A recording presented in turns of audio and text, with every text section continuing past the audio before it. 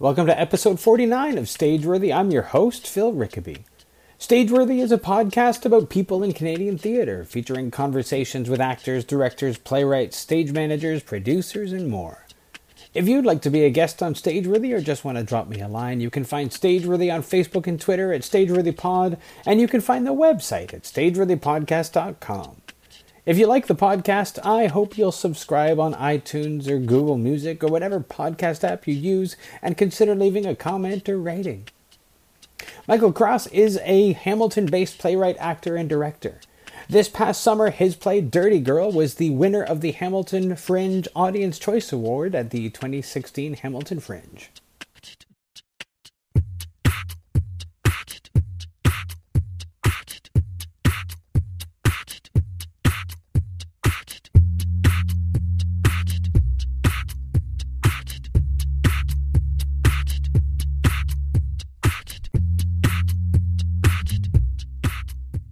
So you're a playwright from Hamilton. I am, yeah. And this summer I actually want to start with the Hamilton Fringe. Yes. The show that you did at Hamilton Fringe. And that was called Dirty Girl. Dirty Girl. Yeah. Can you describe what that play was? Oh boy, can I? It was so many things, but then it became a kind of a ghost story about Twitter.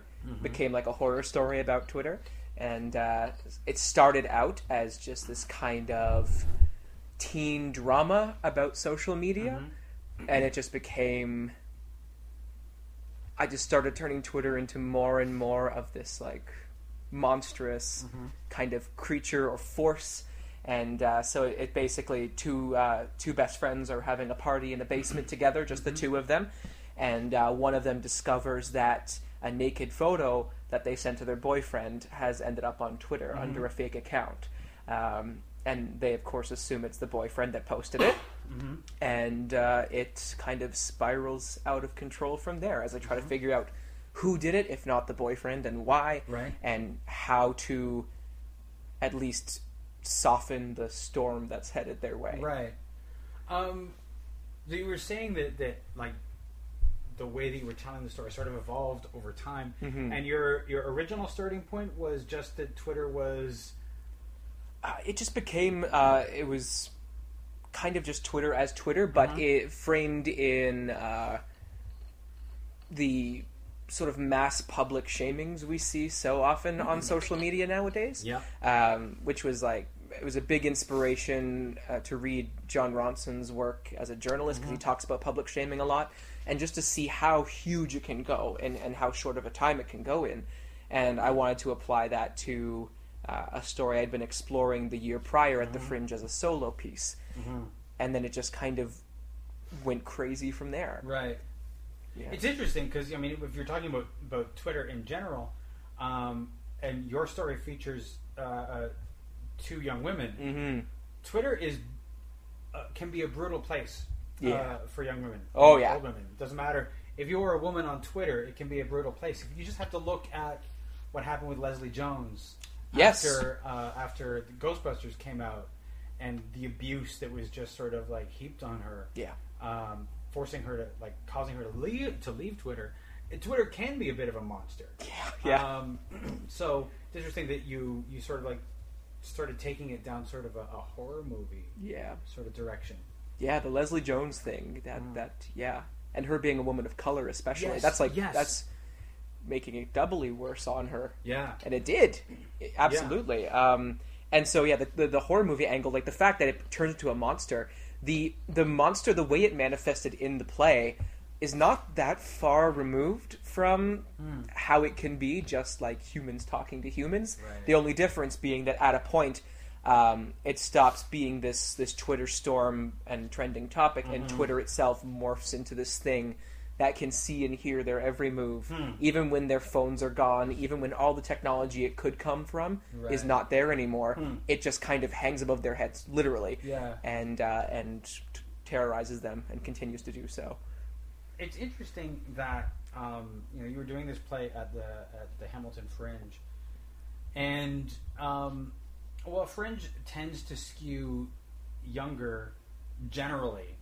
than some of the more established theater companies. Generally, Fringe, in most places, goes a little bit younger because of the independent spirit. Your play seemed, from what I could tell, really resonated with that generation that so many theater companies are wrestling with trying to talk to millennials and people who are even much younger than the millennial generation. Was that something that you chased after, something that you were trying to speak to, or was it like a sort of a happy accident that it happened that way? Oh no, that's fully what I always chase for with my work, especially in our like evolving theater ecology, just kind of in Hamilton specifically, but really everywhere, where theater companies are noticing their audiences literally dying, and having to make adjustments. And I know a lot of theater companies for a while in Toronto anyway, and probably surrounding areas, would try to engage younger people just by making it financially more accessible for them. So offering student rates and stuff, which will help if the teenagers you're trying to attract are already on the pulse of theater, right? It doesn't really make a difference unless they actually care about theater to begin with. But how do you then engage the people that don't care about theater yet or don't think it's for them? Right. And so that's kind of my mission as a creator in Hamilton and anywhere I work, I guess, is just how do I not only find that audience but also tell a story that matters to them and is specifically for and about them. So, I mean, just maybe some people might think it's a dumb question. How do you find that audience? Yeah. It's part of it right now is that I'm fortunate to be pretty young myself, and therefore my personal networks and my networks and so on and so forth are about as young as my target audience. Right. And so promoting myself through social media channels and stuff, it ends up reaching those younger audiences. And I think it just comes down to how do you tap into the communities that these young people engage with? How do you make them think that this is something for them and something they actually want to see, as opposed to spending their money on something else?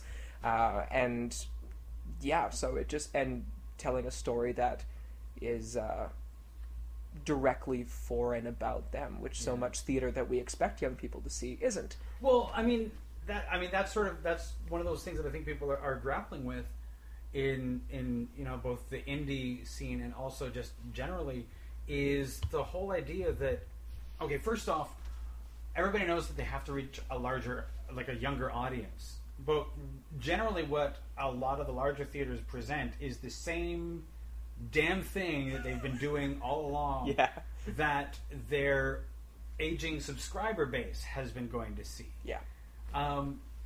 There's a couple of problems with that I see. First off, if you get young people into the building and they're looking around and they're seeing blue hairs, they're saying to themselves, apologies to the blue hairs, they've kept a lot of theaters going, but young people are looking around and say, this is not for me. Right, yeah. And also, how many times can you see Hamlet or The Importance of Being Earnest? Not that some of the bigger theaters are doing that, but there comes a time when throwing the same, like every year when Stratford is giving us either Romeo and Juliet, Macbeth, or Hamlet, how many times can we have that? So approaching it in a different way is kind of important, and yet how do you expect a company where the people at the top are still the same people that were speaking to that older group to be able to talk to a younger group? It's a lot of it, and this is speaking as someone who works administratively and artistically at Hamilton's Regional Theatre, where they do, like, a lot of their season is programmed with sort of a wide mainstream audience in mind. And that's, totally for the life of the theater at this point. And it's worth mentioning that a lot of these theaters, it feels as though a lot of the theaters, at least at this point, are trying to kind of slowly warm the bathwater. So none of them are going to immediately program a new season that's all completely different work for a different audience. But even the theater I work at, it every season there's one or two shows that are a bit more edgy, a bit more challenging, maybe a bit more tangible or accessible to a younger audience or a more culturally, contemporarily savvy audience. So there's that. But does that actually bring that younger audience in? That's it's tricky. The work itself might, because how do they know it's necessarily for them? Right. Yeah, I mean, a theater company, promotionally speaking, it doesn't really serve you to say this is a play for you explicitly, because they're going to go, yeah, sure. And, of course they are. Yeah. Because you're the same company that's been doing, Romeo and Juliet for the past 3 years or whatever it is. Yeah. You're the company that's doing the same old stuff that I'm not interested in. Now you're telling me this is for me? Yeah. Yeah, it's a tricky, multifaceted question and multifaceted problem that I see, different companies trying different things out, and some being far more aggressive about it than others, a bit more experimental. This might not exactly apply, but even just the steps taken by Factory Theatre with their incoming season, it's a completely... it's a whole different... Like, the entire season is of non-white creators, and so that's surprisingly something we never see. Well, it's so rare to see that. Not just non-white creators, but I mean, it's the season programmed by a white male, full of white males. Yeah. Both on stage and in the writing. And that's something that a lot of theaters have justifiably been taken to task for. Yeah. It's a thing. I mean, I'll speak from my own experience of doing Dirty Girl specifically, because I've listened to the podcast before, and I heard the Fringe Roundtable, and I heard my play talked about a fair bit. And Brian Morton, I think it was talking about the play's evolution from a solo piece that I performed the year prior that ticket sales wise didn't do well at all, and that was just because I couldn't figure out how to sell it to the audience that I needed to sell it to. Yes, yeah. And an older audience felt detached from the work in a way, or felt because the work, for all the things it tackled, a big part of the story was also a child porn investigation, and so a lot of people were kind of weirded out by that, understandably so. Yep. The play wasn't creepy about it, it wasn't exploitative about it, but people had no reason to believe anything else, and they just see the words child porn and they go, I'm not going to see that. Exactly. That's a dangerous. And then the same thing kind of happened for young people, where we didn't succeed in making it sound like something exciting and something at least genre-wise that they could engage with. I think turning Dirty Girl into a genre piece, I think inherently made it more interesting to people. Just the horror angle of it made people go like, "Oh, this is interesting." See, what's interesting is that having been around the Hamilton Fringe Festival while this was going on, I don't think I was aware of the horror aspect from what I was seeing. Was that something that you were sort of keeping like for a word of mouth thing, or was did I miss something?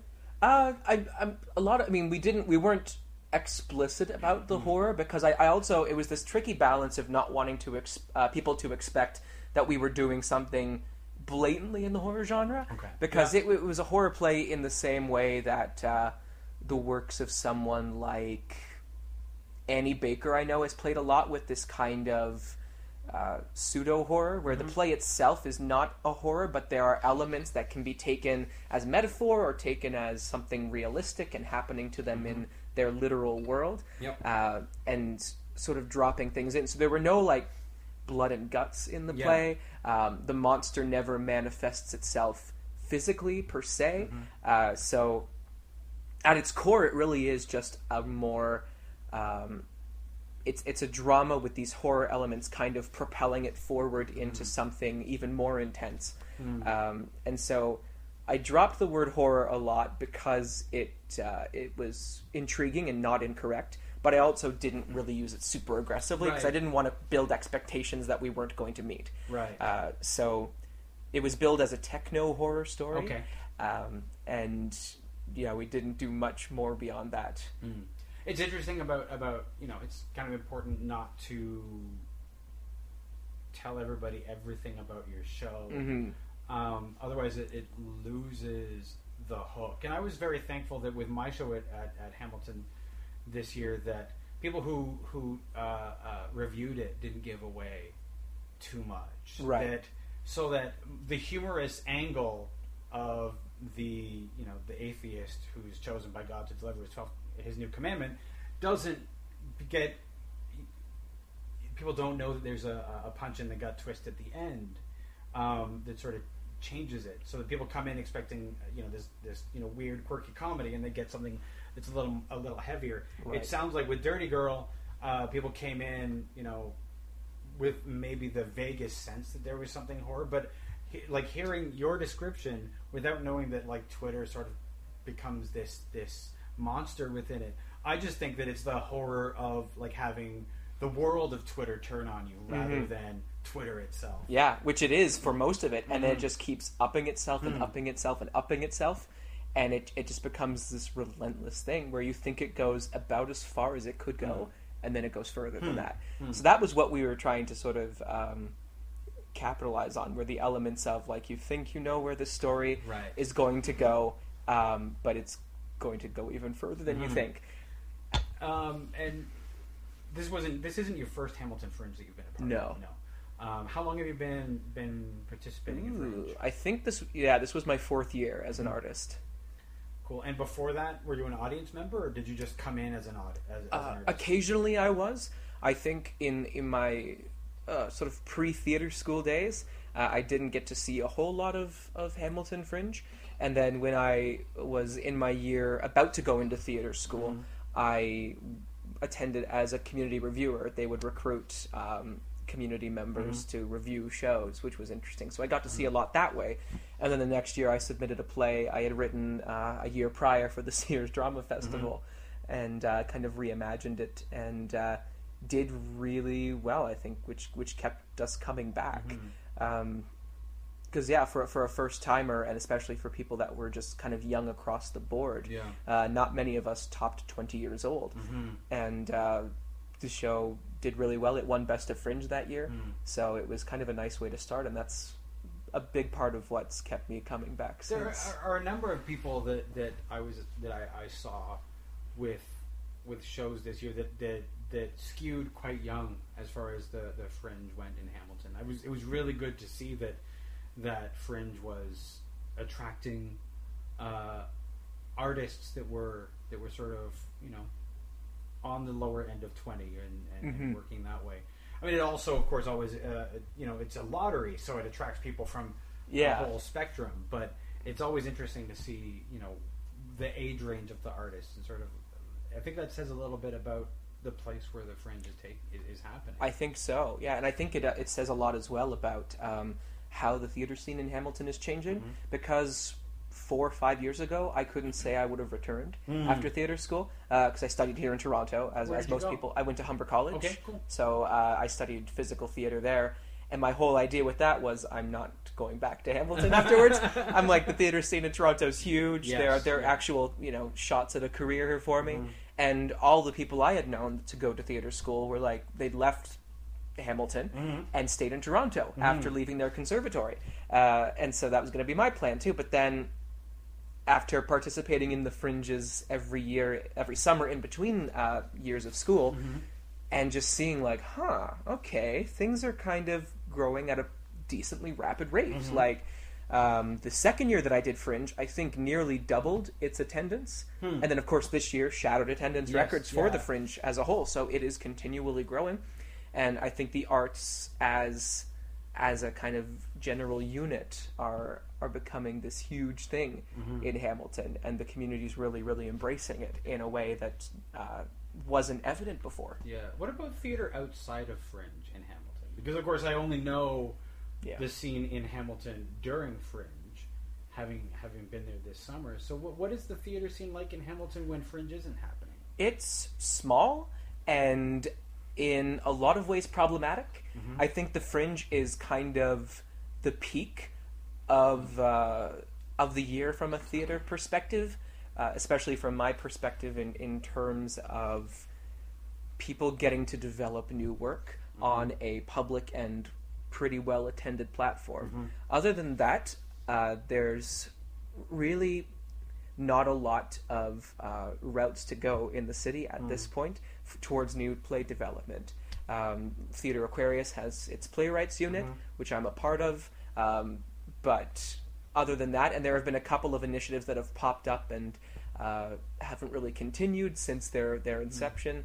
So it's this constant battle of needing a platform to develop new work in a supported way, because unless you are really driven and independent and have producing savvy, which, I mean, I had to learn that really, really fast to do my own work in the Fringe, which I've done every single year with limited resources, which a lot of people have to do, especially in Hamilton, where it's, I'd like to see more of it. I'd like to be part of creating more of it in the city as well.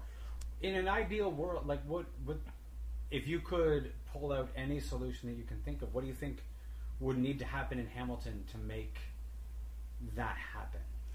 I think there's this weird, and this is not a general truth of the city, but not a ton of people at this stage anyway apply for grants or for funding for their work, whether that's the fact that they don't know how or that maybe things get in the way, but it can be, I don't often see Arts Council funded work happen in the city outside of Theatre Aquarius or the odd thing that does pop up here and there. And that's the thing, like I remember going to a grant writing session where we were told as a group, because of Hamilton the way it is and Toronto the way it is, if a Hamilton artist and a Toronto artist were to each submit a grant application of equal heft, the jury would be more likely to choose the Hamilton grant over the Toronto grant. I was about to say, actually, because if you're looking, I don't know about the Canada Council, but Ontario Council is very much interested in supporting stuff that's not from Toronto. Yes. Bad news for me, good news for other people, but you have to ask for it. Yes. What do you like? So, if people were to apply for grants, are you thinking playwriting grants, development grants? I don't know. Since I don't know the scene outside of Toronto, I know what I would do here in Hamilton. Like, if you had your preferred, like, what would you love to see happen for you in terms if everything was to fall into place? Right. I would love to see a professionally funded playwriting development initiative, maybe some kind of festival or series where the artists involved could also reap professional benefits, which I think is very important and doesn't happen as often as it should in Hamilton anyway, and supports the work of new voices who don't hear themselves on stages. I mean, Hamilton is full of community theaters and community theater groups. Yes. The problem with those groups is, of course, I understand they have to stay afloat, but there is a tendency, again, to program the same old kind of stuff. Of and it's rare to see a community theater, I think, in a lot of places, to program a new work by a new voice, especially a local voice. So while there are a lot of really successful, booming community theaters, I mean, Hamilton hosts the oldest living community theater in, I think, North America, and it's become a staple of the city. But I'd love to see more, even like community initiatives. And the Players Guild did have a play development initiative called First Stage that my dramaturg Stephen Neer was sort of the pilot of. And I hope to see that return. It's kind of taken a hiatus, I believe, but it seemed to be a great thing and a great step in that direction. I think that the scene that I saw is the kind of thing that I think if somebody was to come in and do a storefront style theater there, they could really tear things up. Yes. Like, just somebody who could, if you could take the Toronto storefront model and like move it into Hamilton and program a lot of Hamilton playwrights and things like that, you could really be transformative in that city, I think. Yeah, and a lot of young artists have been talking about such an initiative. I mean, it's in ridiculously early stages of discussion, but there is a very passionate group of young artists and creators in the city who are frustrated by the lack of opportunities available to them and the lack of a sustainable... I mean, there are numerous routes through which to program your work. You've got the Fringe. You can always, if you can get the resources, independently program your work, but there's no way to make any semblance of a living, or even like a respectable portion of a living, doing theater in the city. So I'd like to see some initiatives or some programs or some kind of establishment that can offer the professional artist living in the city with professional interests something that helps make their career sustainable in Hamilton. Because a lot of artists, myself included, we're finding that a lot of our professional opportunities are coming externally from places like Toronto. And I find myself having to get my foot in the door in Toronto theaters, and because that's kind of where I'm at. It's interesting because, if you're talking about a group of people who are talking about this sort of thing, that's probably a great way to do it would be to have an umbrella organization that sort of like was a group of theater professionals just to get together on a project like a storefront theater. It's probably the way that I could see that succeeding, even if aside from the two that I know of in Toronto, the Red Sandcastle and the storefront, though I think that groups of artists have a really good chance of like putting those sorts of things together. Where, just to come away from just the Hamilton scene and Fringe for a second, thinking back, when did you first start being interested in participating in theater, or like see that as something that you wanted to do? I mean, performance and being the center of attention has always been a thing since childhood. I think I only realized my love of theater specifically when I was in my later years of high school. I took drama classes throughout, like, even my early years of high school, grade 9 and 10. I think grade 9, I failed or came close to failing drama. I think I left with like a 50% or a 58% or something, and I did not do very well. Which then, fast forward 3 years at my school, I was writing and directing our Sears Drama Festival plays, and it became this thing where I'm like, this is... And I enjoyed being in a leadership role with it as well. I enjoyed kind of taking the reins and guiding a project towards something and collaborating on it with others who were just as passionate about what we were doing as I was. And after that, I think it just kept growing, and then I went to Humber and had my world changed there, as so many people do in their theater schools. And the rest is kind of history. Do you know what changed for you between that first year in drama class where you almost failed and after that? Yes. I've always been, whether or not my heart was in drama class all throughout, my heart was always in performing, specifically as a magician. I was a magician first. And so at my high school, I had a reputation for that, and it was a thing that I did constantly, and I'd entertain in the halls, and I even had like a YouTube series, which was like David Blaine style, where I'd walk through the halls and film myself doing magic for people. So that was kind of my claim to fame. And then by the time, I think I was in grade 11 when Sears Drama Festival auditions were going to happen, and I was interested in that. And I had been encouraged, once people found that I wanted to audition, I was encouraged to bring some magic to my audition. And they were thinking, like, because the play was very fantastical, they said, like, we'd love to maybe see if you could do some, like, cool transitional stuff for the play and just come out, do magic between scenes or something. They were kind of working on this thing. And I was like, no, I'm not doing that. So I went to the audition.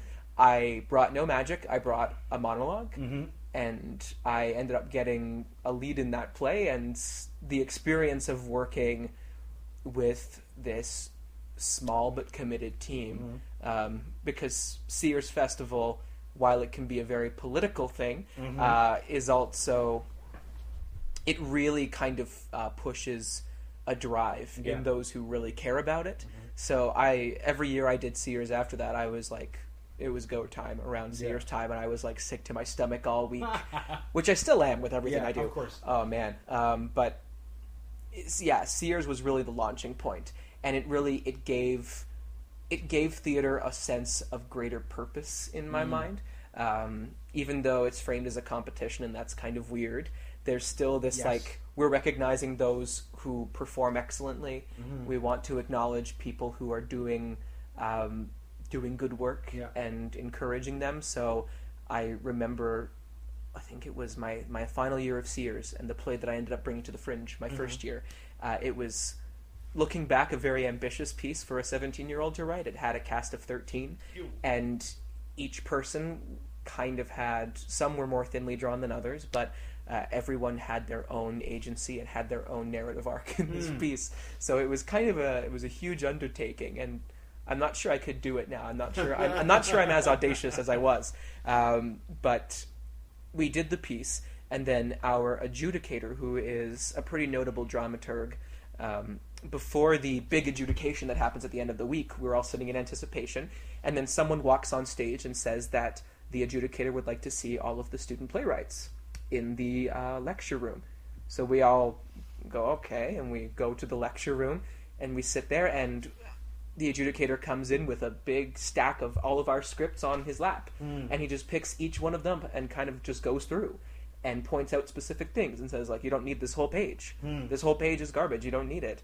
Do you know why did you write this? Why is this way? And he just basically brutally dissected all of our work, and we're all kind of sitting there blindsided.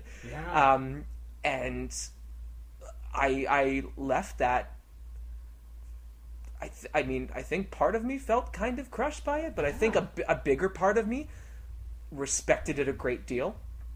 Because I think not everybody would do that. I mean, especially when you're not expecting it. If that's not part of the standard, it's not. And that happens, that is a blindsiding. Yeah. I had done Sears for 2 years prior to that, and we had never had anything like that. It was remarkably unusual. And so having that happen was like, whoa, like what was... And he would praise certain elements of what we'd created, and then he would just rip apart other elements of what we'd created, and he didn't pull any punches.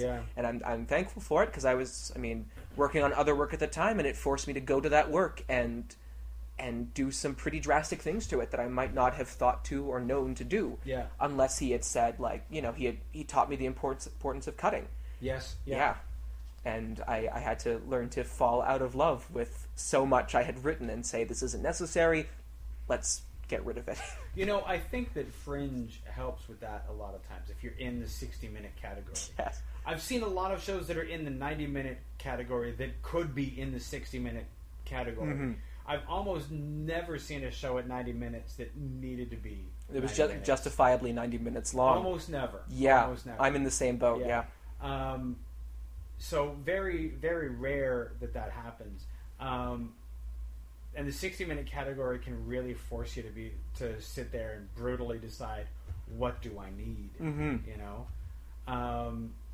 And most shows benefit from cutting. Most shows benefit from taking. If you really love something, I've heard, and this is the hardest thing I've found to do. I've heard, if you really love this sentence, this phrase, this paragraph, take it out. Yeah. Because it's probably there because you really love it. That's a good way of putting it. Yeah. So you went to Humber. Yes.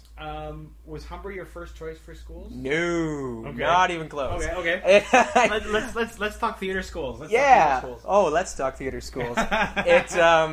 I had always envisioned myself going to a place that was more text-based, more or less because of my love of text and my passion for playwriting and for words.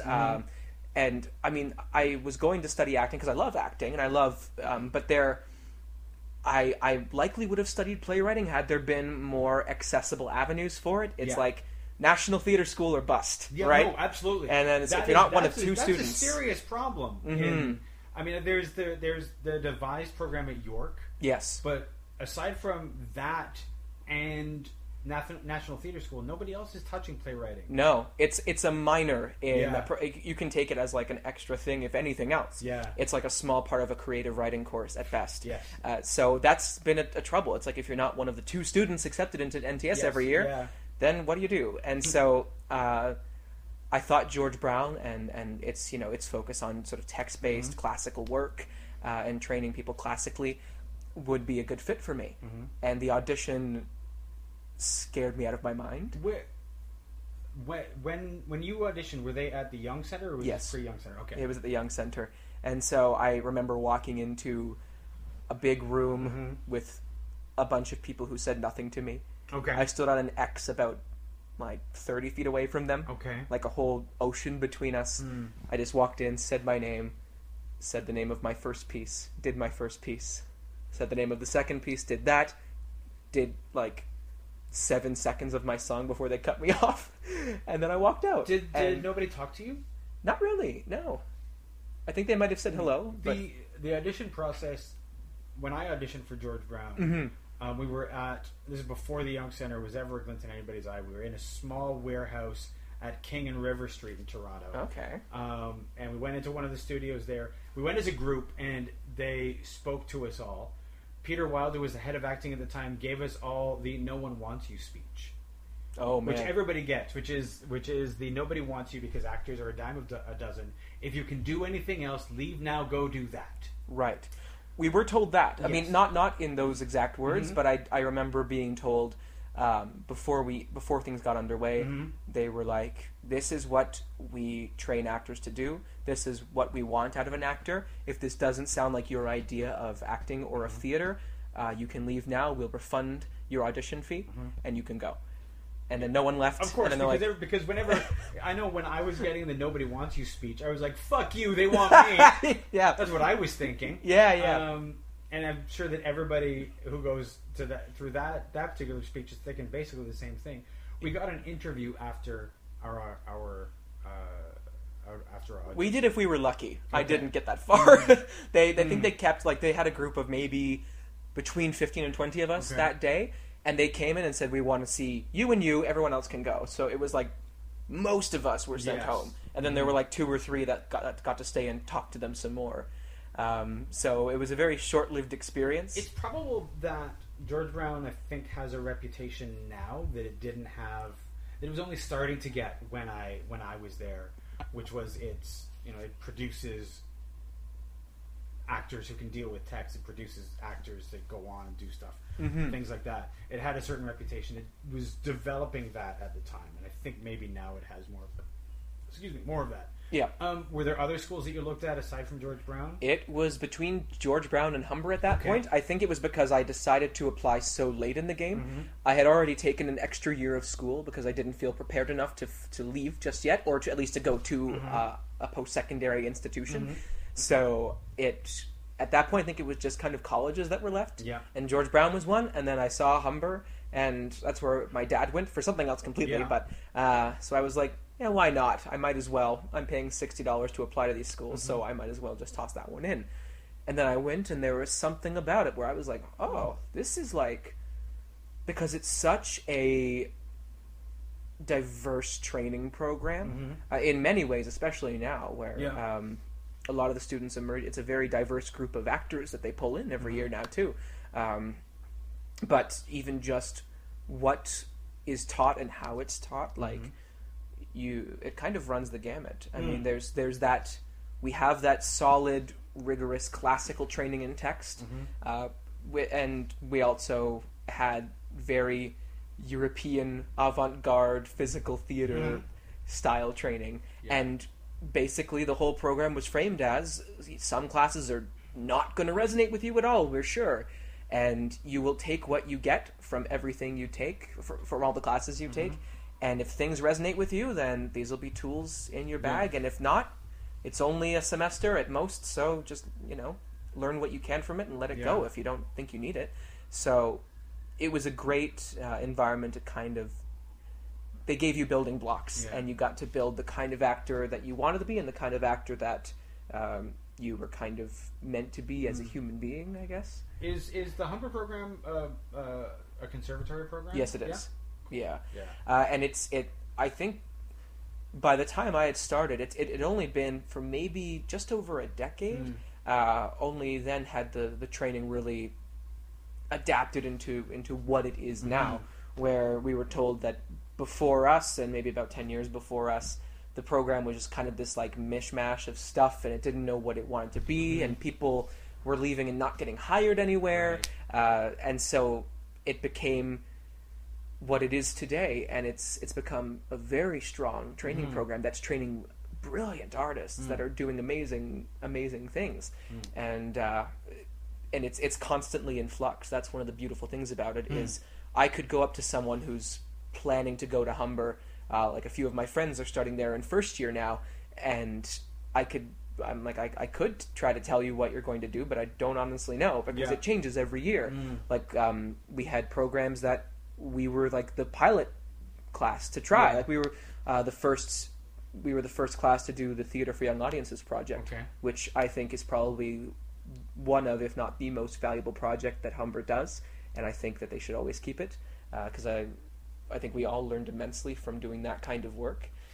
Yeah, I remember performing for like we would do a children's show when I was at George Brown. And we would do that around Christmas, which is when you do that. Is it the Robert Munch thing still, or was it different? It was different then. We would do a different one. At that time, there was a different show each year. And fuck, kids are hard. Yeah, like they will not. You cannot bullshit. Yeah, you cannot bullshit a child audience. Yeah, we did 14-year-olds. That was, and before we had started doing TYA, we didn't really know what it was. We all had our preconceptions of, oh my God, we're doing children's theater, which isn't actually what it ended up being. We were guided by Mary Beth Badian, who has a lot of experience doing theater for young audiences, and she's like, we're going to do a piece for high schoolers. And we're like, oh, okay. So then we started reading plays like Hannah Moskovich's In This World and Misha by Adam Peddle, things meant for kind of a more adolescent or high school age audience. And we would read them as a class for our 2-week intensive at the start, and the profound effect those plays had on people in the class in ways that I had never personally seen any other work do to anybody. Like, it was the connection to that material, even though so many of us were so far, because we also read some that were intended for 5-year-olds or and the effect they had on us, we're like, wow, this is powerful stuff, and it's not at all what we thought it was. And then we dove into creating this piece for 14-year-olds, which was informed by actually we did a tour to high schools throughout the Toronto area, and we as we were creating the show, we went to those schools and did drama workshops with the kids who were going to be seeing our show. And those were also a way for us to observe them in their kind of natural element, and just watching them behave the way they behave. And the kids who were too cool to participate in the drama games and would stand off to the side, or the kids, because it was just a constant battle of status all the time. We played the game. Do you know the game Adam? You're all walking around the room and someone screams Adam and then a number like Adam 4, and 4 of you have to grab and link arms or just hold on to each other, and if there are people left over, they're out. Right. So there are different versions of this game, but we played that version, and at the closer to the end, it was Adam 2, and I think there were enough of us that everyone could grab someone, and then this one young boy tried to grab another young boy by the arm, and the other boy pulled away and said, "I'd rather be out than touch you." Yo! Woo! And we all had to just stand there and observe. We couldn't be like, whoa! We just had to be quiet about it. But it was like, ooh, these kids are brutal. Yeah. It was insane.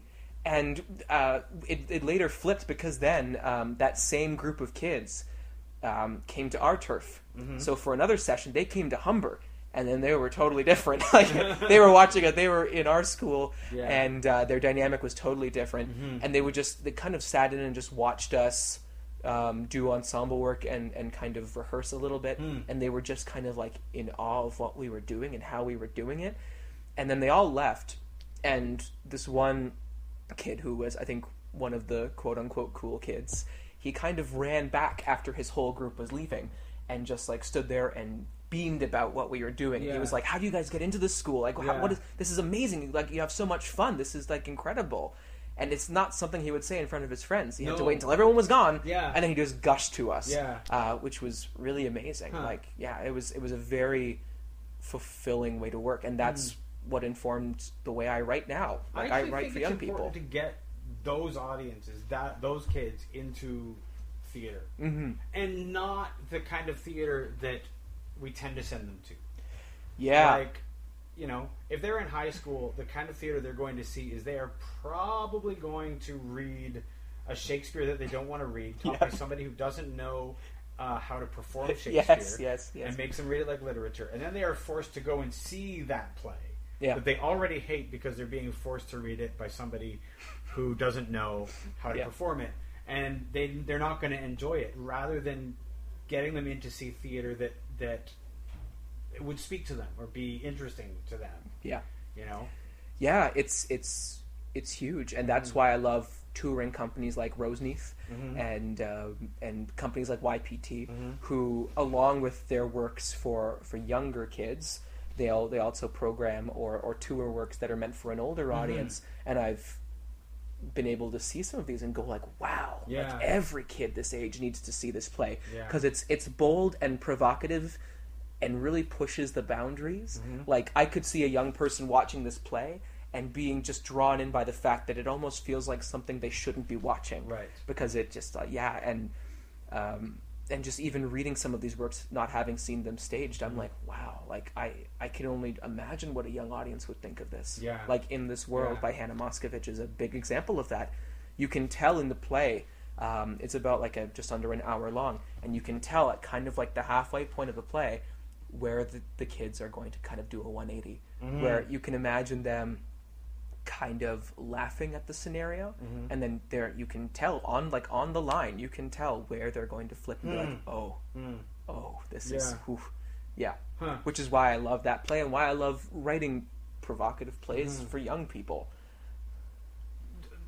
When you're I want to sort of to break down a little bit about writing provocative plays for young people. Yeah. How do you?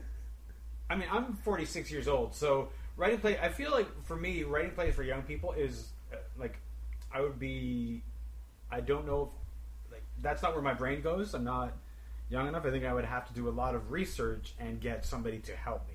Yeah. But which is of course a problem that a lot of theaters have when they're trying to talk to younger audiences. In terms of when you're writing something that's intended for a young audience, you're trying to write something that's provocative to that young audience. Can you do that without offending their parents? It's yes, I think, or do you have to make them promise before they see the play that they won't tell their parents about anything they've seen that day? It's a weird. I mean, from Dirty Girl specifically, when I did that play, it was more or less a challenge to myself as a playwright, but it kind of, I think it made the play better to not have really aggressive swearing in it. I've written plays that are more profane. Yep. Dirty Girl, there was not one fuck in Dirty Girl. Okay. There was not one shit. Like, it was a pretty clean play by those standards. I still had offended parents who were offended by the use of the word slut, because it's used a lot in the play. Right. So I was like, I didn't really think of that as a thing that could make you mad to hear. But you know, the thing is that I don't know if you could write that topic about Twitter and about a picture of a girl naked that's shared on Twitter. I don't think you can do that without using the word slut. And not at all. Yeah, Not and be truthful to your premise and your topic. Yeah, it's and it's an important word, Yeah. and it was important that it was in the play, and it wasn't there to be gratuitous, and it was there for a very specific purpose. And I think if you were to write a play for a young audience and so obviously withhold language like that, Yes, where we know in their world it would be, they're going to call bullshit right away. They're going to call bullshit, and they're going to disengage. And so it was a difficult play to write, because not only was I writing from the voice of young people, but from young women. Yes, and I'm not a woman. No. I haven't lived that experience. So it required a lot of research. Reading was important. The most important thing was talking to young people, young women, and I was grateful to have young women open up about experiences not unlike what happens in the play, not to that extreme, but dealing with that culture, and even like giving drafts of scenes to young people, young women, and going like, read this, call out my bullshit, please. And they would say like, yeah, my friends and I would never say this. And it requires you to put a lot of your ego aside as a playwright. It requires a lot more work, but it paid off, because when we did the play, I got a Facebook message from someone who saw it, who has a daughter, not a daughter, a sister who is the age of the girls in the play, who came to see the show and said that they were happy to see a play where teenagers actually sound like teenagers and not what someone thinks they sound like. So that was a really, it was a lot harder to pull that off than I think it sounded, because the dialogue that I write generally is very messy and very frenetic, and so it was there's a lot more effort in it than it seems, and it paid off, because you would see, especially young women, would grab onto this play. And there was one performance of it where, weirdly, there was like just 30, 50-year-old men there. Like, there weren't really any young people at one performance of the show, and they were like dead quiet the whole show. And not in like an engaged way. They were like, "What the hell? Like, this is shit." And it was a rough run of the show. And I left feeling miserable. I'm like, oh, they hate. None of the jokes landed. No, of course not. None of the really provocative stuff landed or resonated with them either. And there was a restlessness in the theater where I was like, ooh, this is painful to sit through. Yeah. And for a second, or for a night, I guess, you feel kind of awful about your work, and then you go, but it's not for you. This isn't a play about you. It's not for you. And so there were of course a lot of people who are outside the demographic of the play who connected with or appreciated or were affected by the play. A lot of parents saw it and were affected by the play for whole different reasons. And there was a performance too where there were these two youngish girls who I didn't know sitting in the very front row of the staircase. I sat at the back usually, and so about like 2/3 of the way through the play, maybe 3/4, I saw them like slumping down in their seats and just kind of like hidden away, and they looked like they were just lethargic. And I'm like, what the fuck? Like, this is like, at least pretend you're enjoying it or something. I'm sitting here too, but I'm like, hey, if it's not engaging with them, then it's not engaging with them. And I found out afterwards, like we were striking the set, and my actors were like, did you see those girls like crying in the front row?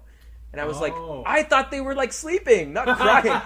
And so they were the opposite. They were like, and they were friends, so they were both like getting down low to sort of get closer to each other. Yeah. And they were, because they were in closer proximity to the actors than I was, the actors could hear them like whispering things. And kind of like whispering like, no, don't do that. No. Like they were, as if they were trying to will the actors to do something different. So it was a completely opposite thing. And I was like, wow, like... that, and so the reaction out of young people, the ones that did come see it, like that, that's good. That's good. Sometimes I wonder if we're just, again, it goes back to, we got to stop doing the same old thing to try to, we can't entice young people in with the same old. No, it goes two ways too. By programming new work by new voices, we're not only opening up the doors to new audiences, but we're also opening up doors for those new voices to get on those stages. We're also opening the door, the experience of the people who would be coming anyway, like the theater people that who are broadening their perspectives. And it can be tough. Like it's that kind of warming of the bathwater that I was talking about. Where I know one of the plays that Theatre Aquarius programmed, it was their co-pro with CanStage. They did Tribes, which is a very profane play, and they did that as part of their season.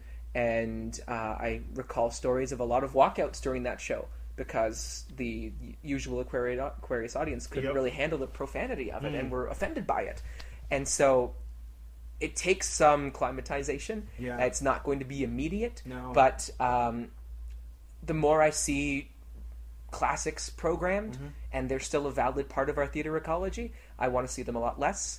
And I want to see bigger platforms open up for new emerging voices, so they too can have a chance of being canonized like Shakespeare. Yes. Or like the playwrights that we hold on a pedestal now.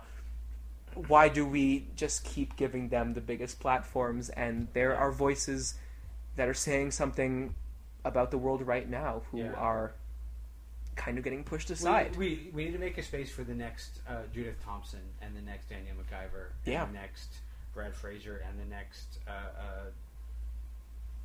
whoever. Yeah. Because those people have their place, but new stuff happens too. Mm-hmm. Well, I think we're about at the end of our time, so I want to thank you for coming on and talking with me today. Yeah, thank you very much. This is great.